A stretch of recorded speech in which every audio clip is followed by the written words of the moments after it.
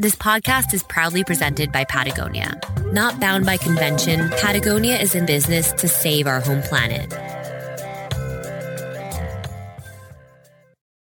It's 2023 and modern climbers are more accomplished than ever, and we don't just mean on the wall. Patagonia has always seen the value in being bold, whether it means pushing high points or having the audacity to demand more for our planet. So, what's it mean to be a strong climber? Full commitment to the sport and to our communities. It means not just working towards futuristic first ascents, but also a better future. And we aren't going to get there alone. For Patagonia's 50th year, we're looking forward, not back. And together, we can prioritize purpose over profit to protect this planet. Get involved, read stories to get you out there, and join a community that values what we do off the wall as much as we do on. Find out more at patagonia.com/climbing. We get support from Deuter, one of the leading backpack brands that will help you hit the trails with confidence and comfort. But most importantly, your snacks. Founded in 1898, Deuter believes in fit, comfort, and working in the long term to offset CO2 emissions by teaming up with Climate Partner to invest in social and climate offset projects worldwide for select product, including their guide and Vertrail climbing packs. Deuter packs are PFC-free, meaning no forever chemicals. And they honor their promised lifetime warranty since their packs were meant to be on your back and not in landfills. So you can focus on way cooler things like puppies, pocket bacon, and getting sendy, whether at the crag or in the alpine. Today we're going to talk about allez. Allez means come on, in a way, or to encourage. Okay, we are done with the simple and normal uses of allez. Now let's cut to the chase. Allez Outdoor personal care products are made by climbers for those who love the outdoors. Their rich and repairing ingredients for their skincare collection are inspired by desert landscapes, and their simple and recyclable packaging makes them eco-sustainable. Allez commits to protecting the open spaces that we love by partnering with the Access Fund and 1% for the Planet. That's Allez Outdoor, A-L-L-E-Z. Allez Outdoor, made by climbers for those who love the outdoors. Who is Otsoon? More than prolific crack climbing gloves, Otsoon has been making innovative gear engineered for climbing to improve your performance since 1998. Their climbing shoe designs are all original, developed and manufactured in Czech Republic, and 100% gender neutral. Beyond their sticky rubber, Otsoon is renowned for their hardware, harnesses, and the biggest, lightest crash pad on the market. Find your new favorite climbing shoes and accessories at Backcountry, Moose Jaw, Camp Saver, and Amazon.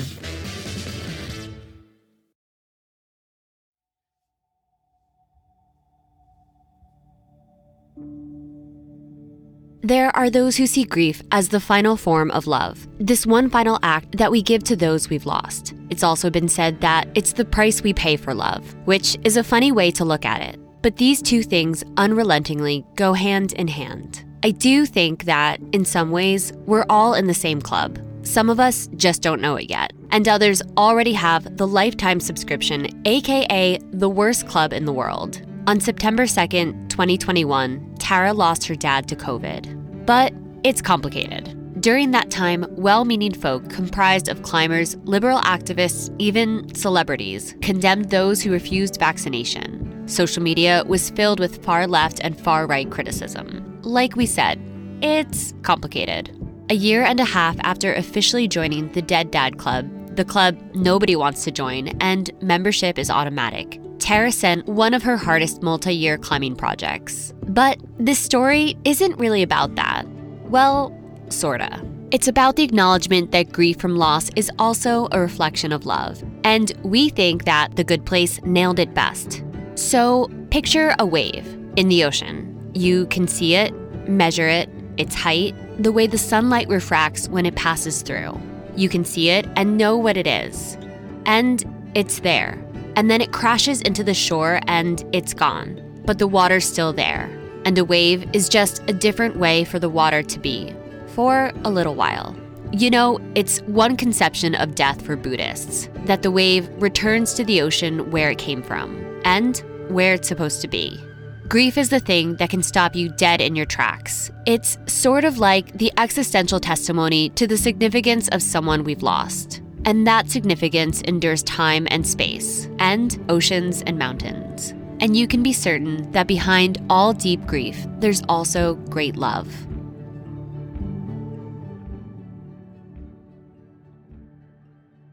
When 2020 came around, I felt like things were kind of progressing in my career, and it felt like I was in a good place.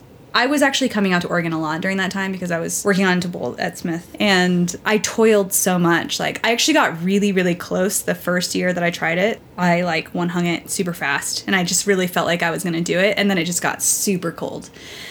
And then the next year I was sort of injured, and I just couldn't get to where I was before. But in any event, I was toiling and suffering on my project like climbers do. And meanwhile, I was spending all this really quality time with my dad. And I was in Bend, and that was a lot of time that I was there, 2 toiling trips of not sending. And I'm really grateful for that time. It's funny because I reflect on To Bolt or Not to Be, because it's this defining climb that I always wanted to do. I don't know if I want to go back and try that route again, because it's I actually don't know if my shoulder can handle it because it's so shouldery. I want to do it, obviously, but I'm so glad I didn't do it, If I had done it, I would have just left Oregon. And I'm glad I toiled, and I'm glad that I split my tips, and I'm glad I had bad days on it, because then I could go have good days with him in Bend. And he came one day, and he was always really funny about climbing. I would show him the climbing videos for routes I wanted to do.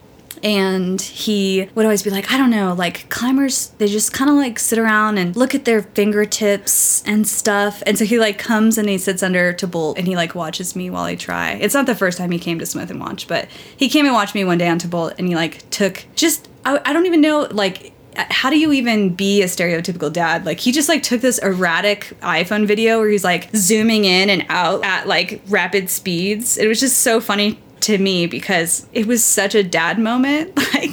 And then he's sitting under To Bolt, and he's hey, do you have a piece of sandpaper? And so I give him a piece of sandpaper, and he starts sanding his skin.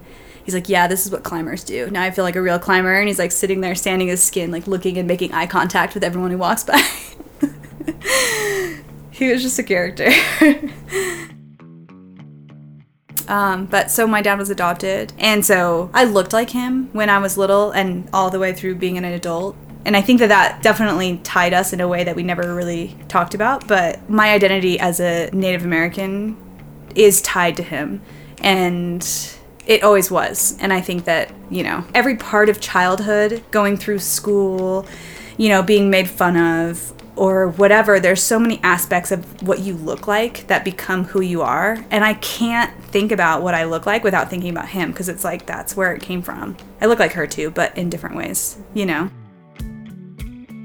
It kind of started for me when I started doing work for Natives Outdoors, but I wanted to help with stories that helped Native communities. I always thought about my grandma, my dad's mom, and how her story could have been different if things were different. And it wasn't until later that I realized why things happened the way that they did for her. But anyways, I wanted to do something on the back end. And I started to lean into Natives Outdoors and do projects that benefited Native communities. I really trust Len, and that's why I felt comfortable doing that. I think it can be kind of scary to get into that work because not everybody's doing the right thing, but I really believe that Len is, and so that was easy for me. And then anyways, my dad, he leaned more into it too. And I just felt just as I was starting to understand my own identity journey, my dad died, and all of that went with him. I mean, I still want to do work that benefits Native people, but I guess I feel, yeah, it's just weird. It's I'm still me, but now I'm me without him. And me without him is really confused about who I am in general.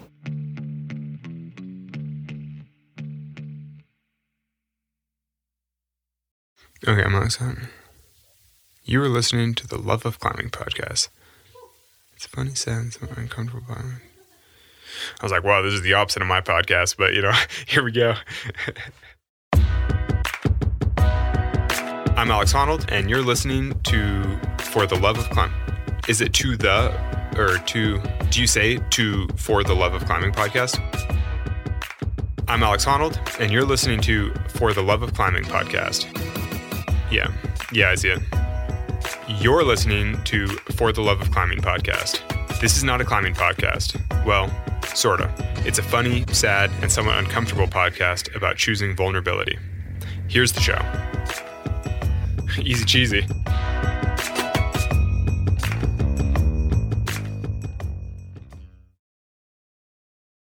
Hey, a quick heads up. This episode discusses adoption and briefly mentions suicide. My name is Tara Kirchner, and I am in Boulder, Colorado, where I live. And I've been climbing for, I think almost 20 years now. Wait, hold on. I'm not like a mathematician, so this is a little challenging. I think it's around like 18 years. I found climbing and was learning who I was outside of my parents' house. I grew up super religious, and I'm not religious, and so that transition was tough. And I think during that time, having climbing was great. And then I ended up getting divorced really early. So I really fell in love with climbing during that time. So we started dating, and I was living with him out of wedlock, and my parents found out, and it was like fucking intense. Like, it was really, really intense. This was probably like the hardest time in my life with my dad. He was sort of going through this interesting religious transition, and like, he always was like, you would say, like a man of God. That's probably what he would say, but like, he like stopped his deep ties to organized religion at a certain point. And if anything about religion makes it into the podcast, I wouldn't want to like disrespect where he is coming from, even though I don't necessarily agree with it. But at that time, I was like so fresh out of the nest, and I had decided I wasn't gonna go to church anymore. And so when I met my first husband, even though he was an atheist, both of us kind of leaned quickly towards marriage, and I don't really know why. He was my first boyfriend, and like, he found out that I was living with this guy, and it was this really, really crazy family drama, and I didn't talk to my dad for a while. And as I got older, like, it just, stuff like that didn't bother him at all, you know? I grew up in Bend, Oregon, and my parents were really wonderful. Like, honestly, obviously, as an adult, we all find the things that we talk about in therapy. We're like, I'm traumatized by you. I think I was mostly like, the religion stuff for me was really hard. And I connected super deeply with my dad always. And I didn't really have that as much with my mom. Yeah, I think you usually get one. If it's not your father, it's going to be your mom. But you usually only get one that you're really, really close to. And I don't really know why that is. I really wanted to like show, I think, my true self to my mom for the first time. Like, I told her for the first time I didn't believe in God, like, after my dad died. And I think that was really hard for her to hear, but it felt really good for me to say. But I also said things like, I've done acid, which is something I always wanted to tell my dad, but I never did. Because one time he texted me, I shit you not, he texts me, I'm on acid, and I get a text from him that says, have you ever done acid? I will never forget that moment. And I think that is just such an indication of like our closeness. We have always been very, very tied to each other, and on such a level that it's like incredibly hard to explain. And the fact that he texted me that is so bizarre to me, but not surprising at all. I couldn't say anything. I was like tripping too hard to like look at my phone correctly, but I showed everyone I was with because I was like, this is insane. And at his funeral, I remember everyone kept coming up to me and saying, your dad would call me every week. So many people told me that I was like, that is unreasonable that he would call and contact so many people all the time, but he did. And that's just who he was. Like, anytime someone had a birthday, or if someone was sick, or any kind of event, he would text me and I would text them, you know? I feel a little bit in the dark now because he's not.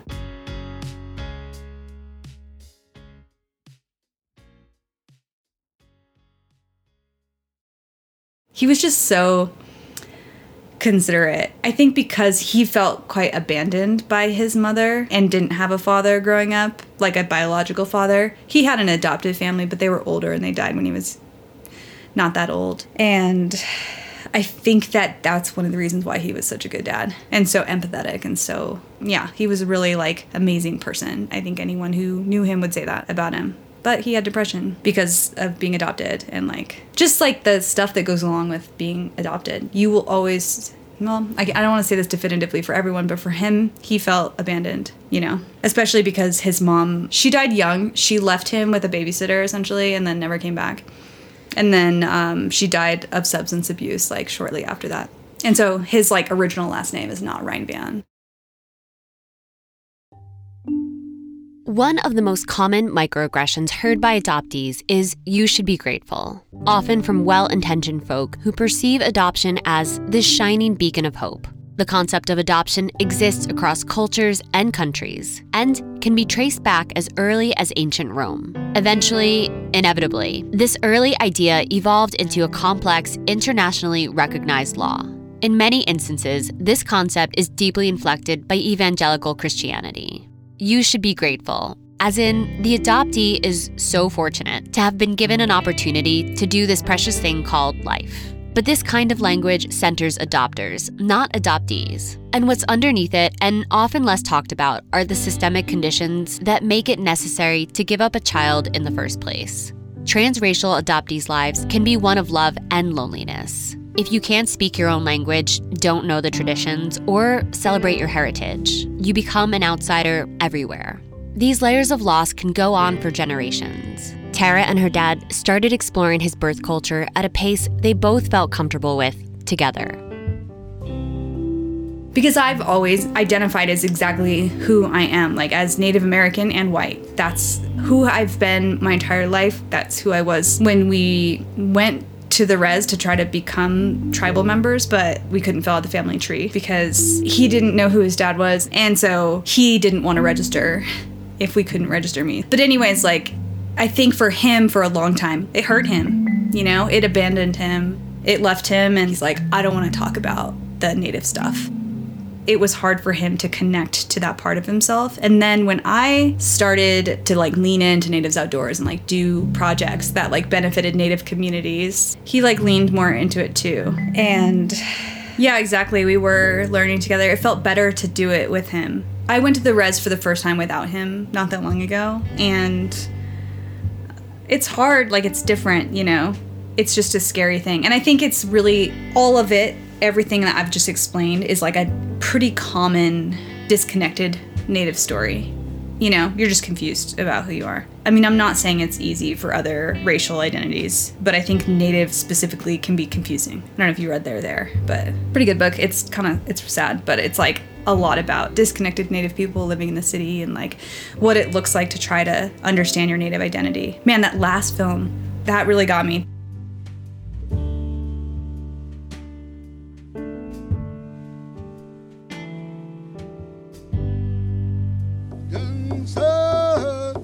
The film that Tara's referring to is Precious Leader Woman, directed by Cassie DeColling and written by Spencer O'Brien and L. Maya Tailfeathers. This documentary takes us through Spencer's professional snowboarding career as she reconnects with her Indigenous culture.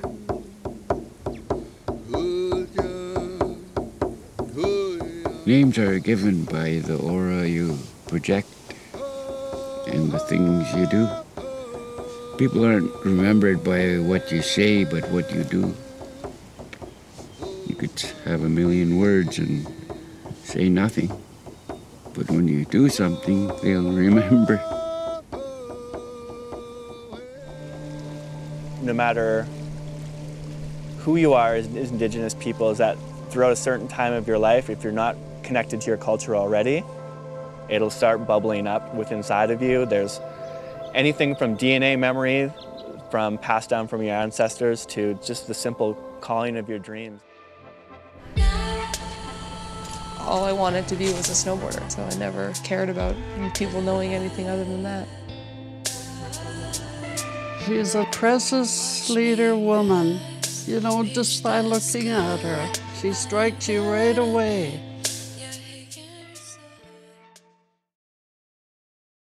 That really got me. That felt really, that hit close to home because, so we also have, just like any other Native person I know, has boarding school stuff. And that was, when I learned about the boarding schools, is when I finally understood, like, why my grandma took the path that she did.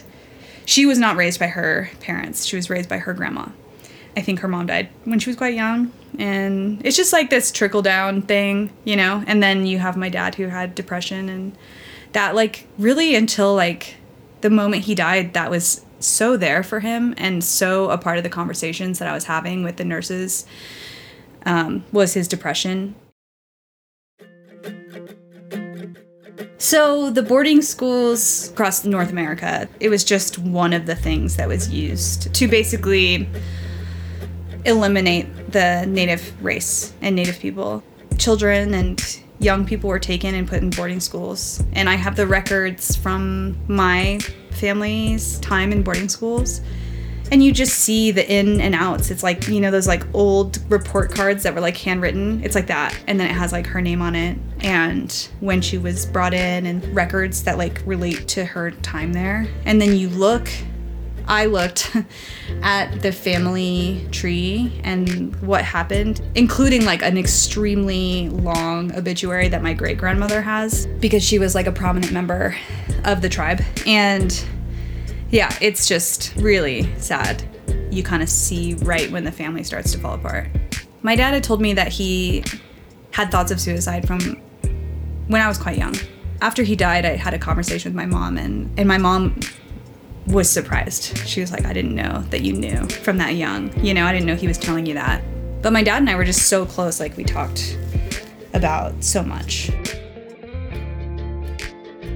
Between 1819 and 1969, thousands of Native American children, some as young as 4, were forced from their homes and sent to these boarding schools. Over 400 schools have been identified across 37 states in the U.S. Upon arrival, Native children were stripped of all physical markers of their indigeneity. A first-of-its-kind federal study uncovered more than 500 deaths, likely due to overcrowding, malnutrition, and unsanitary conditions. Secretary of the Interior Deb Haaland is the first Native American to hold a cabinet post and initiated the study with the hope that it can inspire long-term support for Indigenous communities. I am here because my ancestors persevered. I stand on the shoulders of my grandmother and my mother, and the work we will do with the Federal Indian Boarding School Initiative will have a transformational impact on the generations who follow.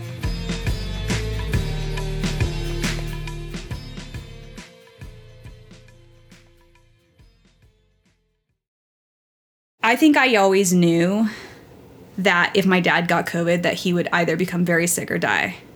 And so it was during a time in which the park was open, but we were trying to keep it open. One of the stipulations was that people would wear masks. And Oregon was particularly strict, way more than Colorado, it seemed like. And my dad was so sweet, like, I wanted to wear a mask, not for me. I'm like doing it for him. And he like wore a mask for me because he knew it's what I wanted. But I just wanted to keep him safe. There's this interesting dynamic around COVID where one of the first things that people ask you is, did they have pre-existing conditions? Which is kind of interesting because if you have a family member that dies of cancer, like they wouldn't ask that, even though those sorts of things also affect, you know, it was just weird. The information around COVID was so fascinating to me because it created this really weird social dynamic. But yeah, my dad had asthma just from working in construction for so many years. And he also had a heart attack like several years ago, and his heart wasn't great. And I just wanted him to be healthy, and like he had always kind of told me like, if you lived in Bend, like we could go to the gym together. And I always carried this guilt with me about that because I knew that if I did live in Bend, I would, because we talked every day. He would often call me from his walks, but it was hard for him to motivate to do the walks. And if I was just there, then he would have done them more, and then maybe he would have been like healthier, you know. And nobody knows what the right way to talk about death is when one of your friends goes through something like that, or someone in your community. I don't know. People just don't know how to talk about death. I mean, I didn't. It's not a secret that we don't like talking about death, but we do have a lot of questions. There's something about it that makes us want to assign meaning to it, because otherwise we're just existing on a giant spinning rock through outer space. And when it happens to someone we know, we tend to look a little harder, and that is so profoundly human. I did the same thing when a friend of mine died. My first question was, how exactly? It's like I had to understand the exact situation in which he died, and I don't know why. And I caught myself in that moment because he actually died a couple days after my dad died. And in a weird way, his girlfriend and I have become closer through the experience, you know, even though our experiences are really different. I think just having someone to see you. Eliza sees, I mean, you also, you know, you go through loss and you can see it. Eliza said it really well, where I really like this because I love Harry Potter, but in the part in Harry Potter where he can see the Thestrals after he's had loss in his life and he's seen death, Eliza was like, going through loss is like, all of a sudden you can see the Thestrals, you know, you can see more colors of the rainbow. Your highs are higher than you ever thought, your lows are lower than you ever thought they could be. It's like the spectrum of color that you see is more broad after loss. So it's like, yes, life can be more beautiful, I think, after loss, weirdly, but like it can also be like so much darker than you ever thought it could be. I think that's really hard to explain to people. And I wonder why it is that it's so universal that we talk about it in such a way that it's like we talk about it in a way like, I'm hungry, I have grief, like I'm hungry, I'm no longer hungry, I have grief, I no longer have grief. Like, I think grief is just something that you carry with you for the rest of your life. And it's always there, whether or not you can look at it or not. Sometimes I like have those moments where like my heart drops and I think about something that makes me really sad, and the pain, the depth of that drop is just as deep as it was the day that my dad died. It's just whether or not I choose to go there or not. But it's weird because it's like there is a spatial feeling to it. I don't know how to explain that. It's like when you like go over a bump in the car and you kind of, it's like there's a distance in which your heart drops. And I think the distance is the same. It's just, I've learned to put some guardrails around that hole, you know?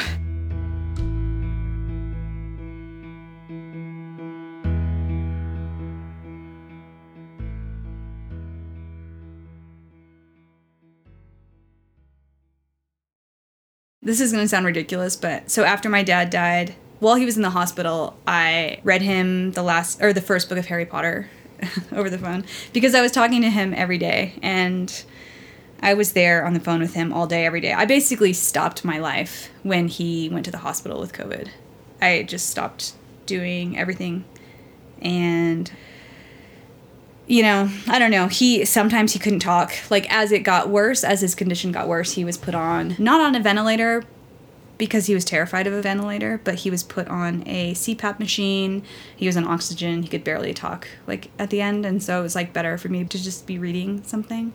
And after he died, I decided to finish the series in an audiobook. And I listened to the entire Harry Potter series from book 2 to the finish repeatedly for about 1.5 years straight. So I didn't let myself sit in it, you know? And I have these moments where, like, I know that I still haven't really let myself. It's hard. It's really hard. I've reflected on it a lot. I wanted to do this podcast. Yeah. It's, like, tough to go there, but it's important. And I had this moment the other day where I was, like, walking my dog and my podcast died, or, like, my phone died or something. So I, like, didn't have anything to listen to. And then this hawk, like, flew across the sky. And I always think about him when I see hawks because, of course, we want to, like, tie the people who are no longer here to things that are. And I had this realization that, like, he's finally free. Free of his, like, depression and free of the pain. He's not in pain. He's free of, like, his anxiety and stress. And just, like, that constant having to work to, like, stay afloat. Yeah, what kind of feelings does that bring up? It made me feel like I was being a little bit unfair by not letting him just be free. Because I was like, I just want him to stay here. I want it to stay as close as it can to me because I don't want to let him go. So then I watched the bird, like, fly majestically away into the sunset, and I was like, all right, that's nice, whatever. I had this crazy moment, actually, where Have you seen the show Reservation Dogs? So I watched this one episode where they're talking about someone who passed away, and they're like sitting on this roof at a job site, a construction job site, which is like fitting because of all my dad's years in construction. And they see this big like thing in the sky, and it's meant to be like a spirit in that moment. And in that episode, they like see it and they're acknowledging it as one of the characters, Daniel, who's passed away. And I'm watching the episode and I'm looking at the thing, kind of thinking like as a video editor, I'm like, that looks not realistic, you know? And I kind of laughed at it. And then I had a thought where I was like, well, that would be nice, Dad. Could be cool if you showed up like that. I was like, whatever. Next day, I drive to Durango for like the Natives Outdoors retreat. And I see this like huge flock of birds that made me think of my dad. And I was like, I'm going to stop. I'll stop and take a photo. So I pull over and I turn the car around. As soon as I turn the car around, in the sky is this big identical orb thing. And I'm like, what the fuck? So I took some photos of it because I was like, I feel insane right now. And I took probably like 6 or 7 photos of it. And it's crazy. It looks unreal. It's not the sun. It was like the next day. It was like him being like, yeah, well, I can if I want to, you know? Because he's been like haunting my dreams, or he like really haunted my dreams for a while there. Lurking, you know? And I'd be like, would be cool if you could show up in a way that was like fun for me, you know?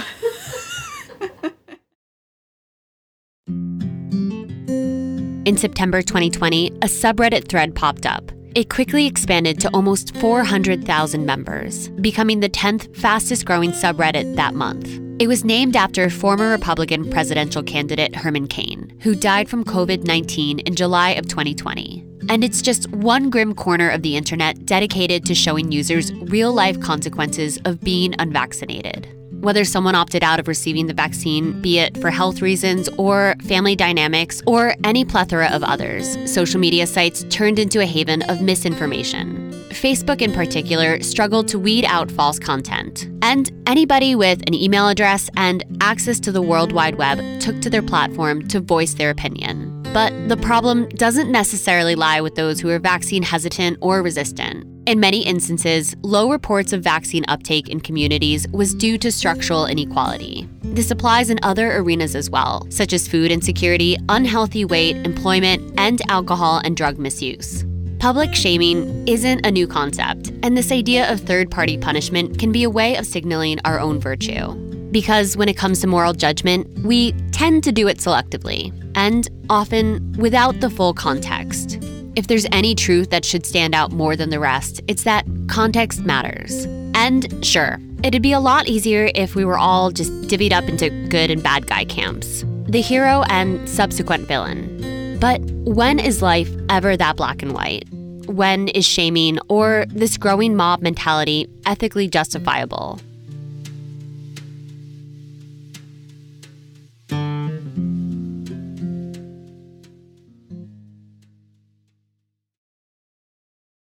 Probably like one of the things I wanted to like talk about in this was, well, I'll start by saying my dad was not vaccinated. He was very on the fence about getting vaccinated. I think that there, as we all know, was a lot of misinformation. And at the end of the day, the vaccines save lives. But I've had people come up to me who didn't know my dad died of COVID and say stuff like, people who were unvaccinated deserve to die.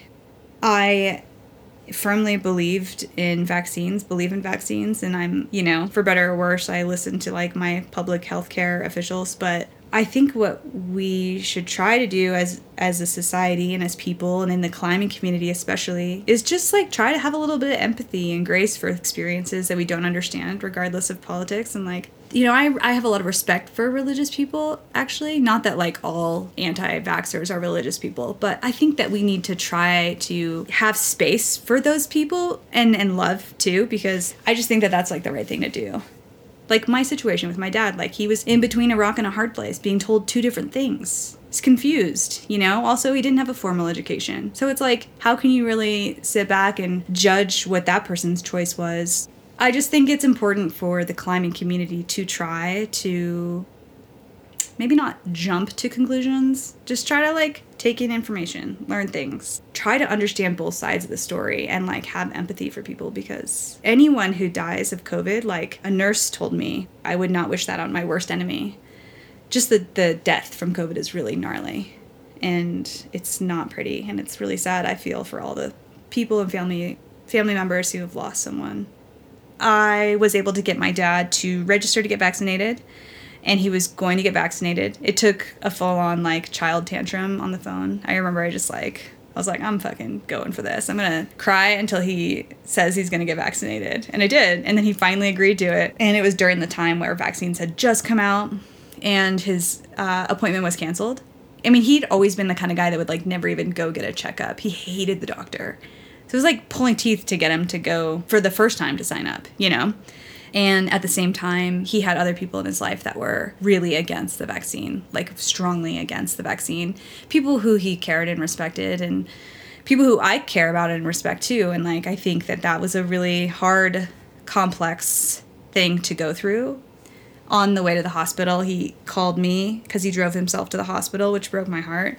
Broke my heart to drive his car home at the end. You know, it was just like in the parking lot because he drove himself to the hospital. That made me really sad. And he told me, he was like, I'm just in between a rock and a hard place with you, and named the other person who was trying to convince him not to get vaccinated. And so said that he was just stuck in between these two dialogues of like me trying to get him vaccinated, and then the other people who were trying to keep him from getting vaccinated for reasons that were really meaningful to them. And he was just so, like, confused. So he put it off, and then he got COVID. And anyways, he ended up in the hospital, and I was terrified, you know. My dad is an artist. He was a lapidary artist. And so he makes all these cabochons, which are like, a cabochon is like the name for the stone that gets set into a necklace. But his were more like, they're so artistic that they're actually just like pieces of art in their own right. And so I would just like hold them all day long. And at the time, like, I wasn't sleeping, and I was self-medicating with prescription drugs that were not prescribed to me until the end, when he kind of became so delusional because of the disease that he would forget that he called. So he would like call me over and over and over again through the night, and I would just talk to him and leave my phone on sometimes. I started sleeping in our spare room so that I could be available to him at any hour. And anyways, there were some highlights, like it seemed like he was going to turn around for a second there. And at the time before he got sick, I was trying this route up at the monastery in Colorado. It's a route called Third Millennium, and it's a really beautiful wall. I don't know if you've been there, but it's just like aesthetically stunning. And I had been trying this route. It's like goes up the middle of the wall. It's the same wall that Grand Old Opry is on, which is a really famous climb. And Third Millennium is just to the left of it. But I mean, all of the routes there are beautiful. But when I first saw that wall, I was like, what is that line? And goes up the middle, and it climbs this like black streak. Just because I'm me, I had to do the easier one first. I was like, I gotta do the 13C before I try the 13D. So, you know, I did that one year, and then I came back the next season and started to try Third Millennium. And then my dad got sick, and I wasn't eating or sleeping or anything like that. I was like super emaciated, and I went climbing a few times while he was in the hospital, maybe like twice, maybe more, I'm not sure. But the drive out there is a little long, and you lose service at one point. So I remember that was really hard for me to like decide to have those climbing days, but I like felt like I really needed to escape in some way. And so I would like call the nurses and check in on him before I went out of service, and then I would do the hike into the monastery. Once I got to the crag, I would solo up the back. It's like probably like a 5-6 or something, and there's like a little bit of service. You can see the diamond and just sit up there. It's really beautiful, you know. And I would sit up there and talk to him on the phone, and then I would call him in between my tries. And my burns were pretty like emotionless, you know, as you could probably imagine. But I was climbing well. I was like one hanging it, and when my dad died, I tried it a little bit. It felt good to like robotically climb, but I didn't end up sending it until the next year.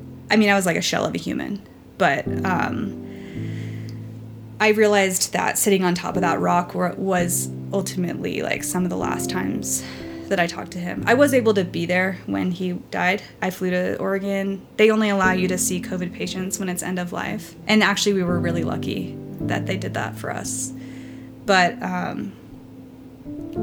Greg and I went to the Verdun after he died. It's funny, my therapist, like, she made me think of this, like, peaceful place where I'm, like, completely at ease, like, emotional, happy place I can go to if I feel stressed or something. And it definitely, like, I mean, the Verdun is, like, one of the most beautiful places I've ever been. So I just put myself right there. I think it will always be a special place to me because I was going through what I was going through back then. I had some sweetgrass from the Nez Perce Reservation, which is where we're from. So I would burn that. I brought it with me to the Verdun and I burned it every night so that he knew where to go. So that he could, like, haunt the right person. And I would, like, you know, light it outside the window and, like, wave it around. So, you know, I'll be like, just want him to know. Because I was lighting it the whole time. And anyways, that sweetgrass will always make me think of this time in my life.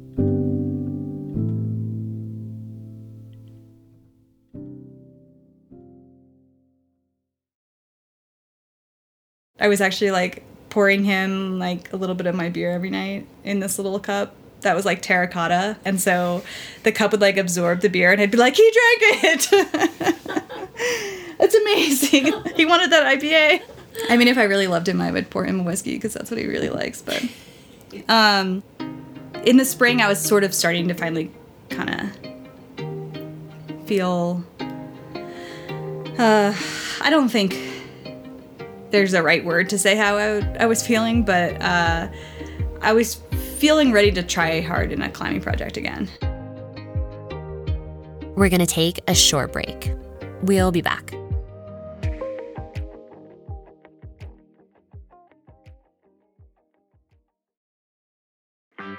Patagonia makes high-performance gear for climbing. From cragging essentials like the Kaliza and Mango Rock Pants to the redesigned Nano Air Light Hybrid Hoodie that keeps you comfortable when you're working hard in cold conditions. All of Patagonia's technical climbing products are designed and tested in partnership with their ambassador team. They're made to move, built to endure, and designed to have the lightest footprint possible. And, like everything Patagonia makes, they're backed by a lifetime ironclad guarantee. Visit patagonia.com/climbing to see the latest. We get support from BetterHelp to connect you to licensed therapists. They'll match you with the perfect therapist for a fraction of the cost of traditional therapy. You know who goes to therapy? Prince Harry, Emma Stone, Jenny Slate. Kesha. Therapy is beautiful. Everyone should go to therapy. Go to betterhelp.com/climbing to sign up and receive 10% off your first month. It helps support the show and it helps support you.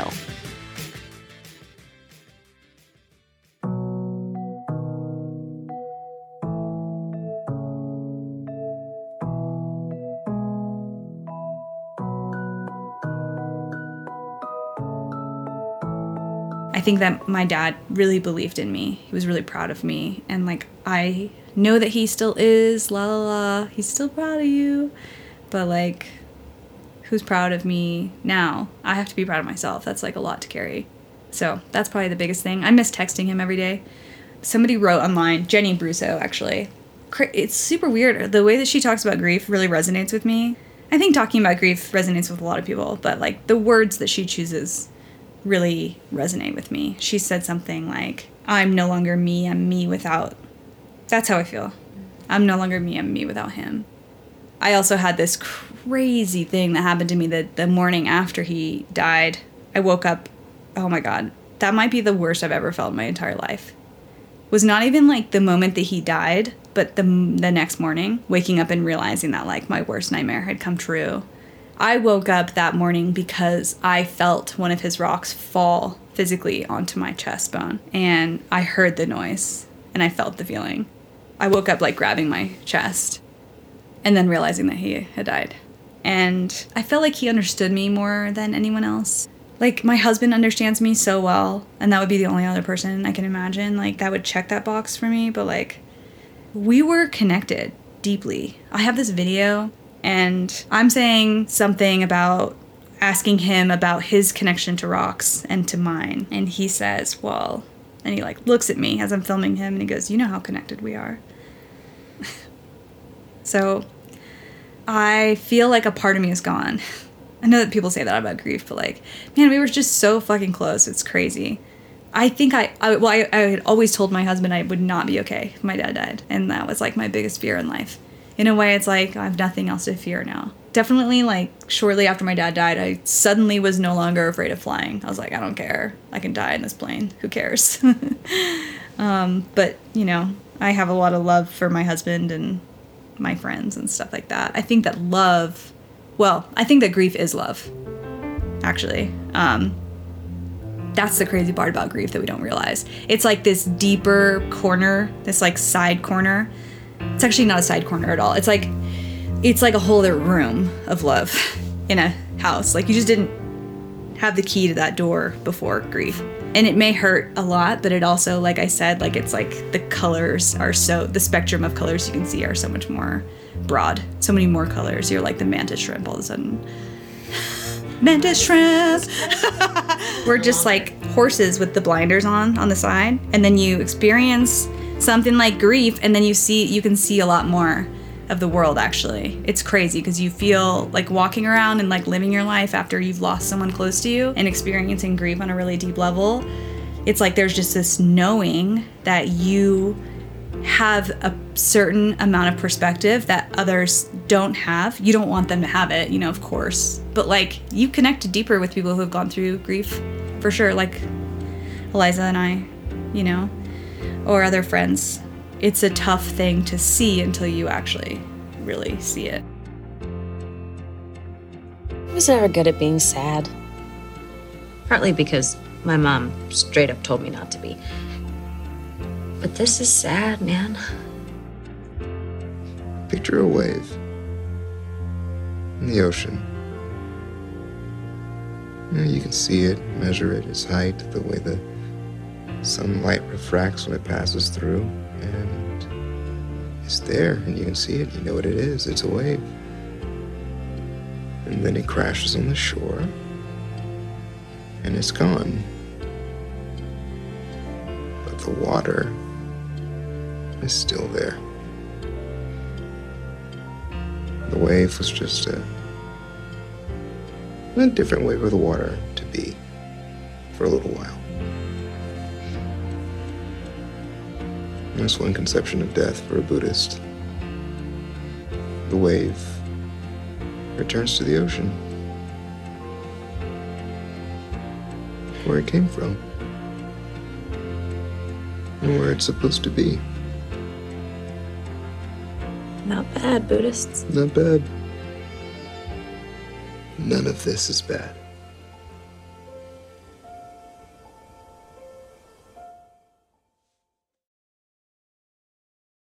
I think the part that scares me is I think that my identity as a Native American, it feels farther away.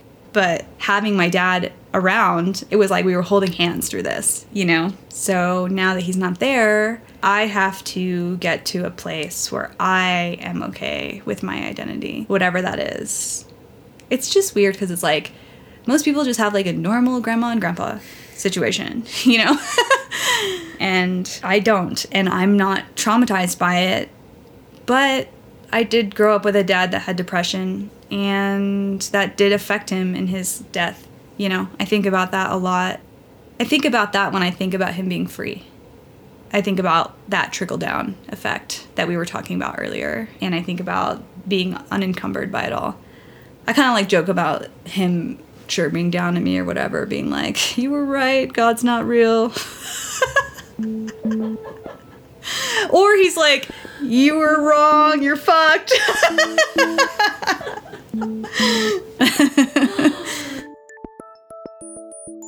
No living human knows what happens when we die.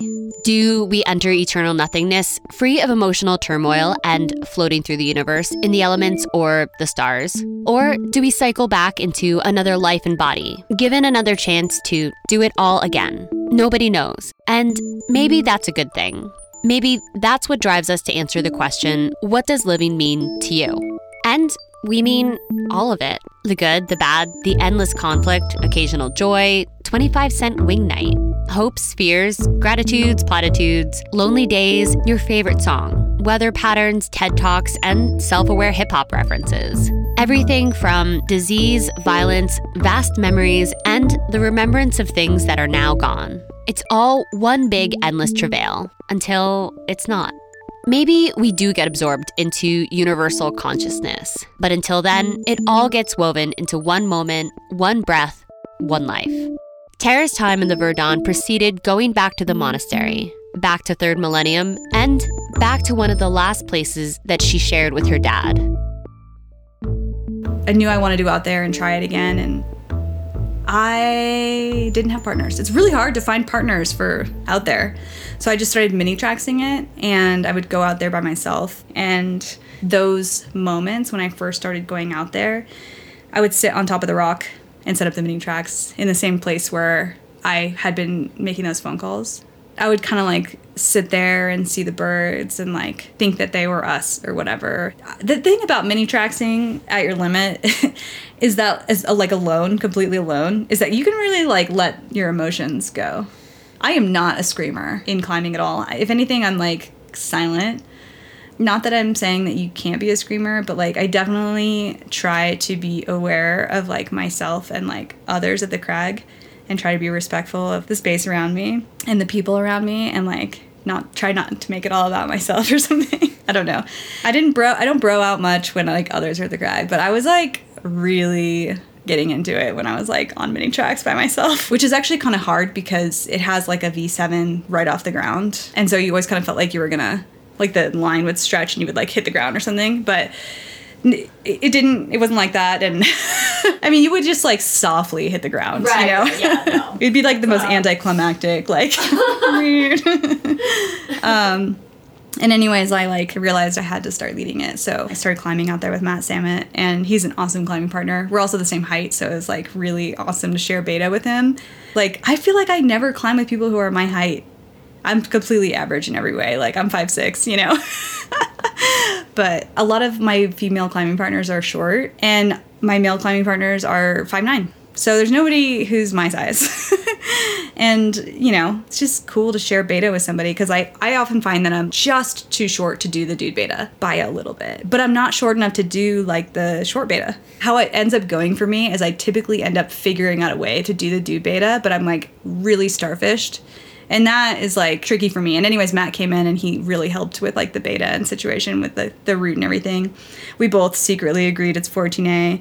And, like, not secretly, it definitely feels, like, closer to 14A. But it's a bit of an older route, so actually Tommy took 14A.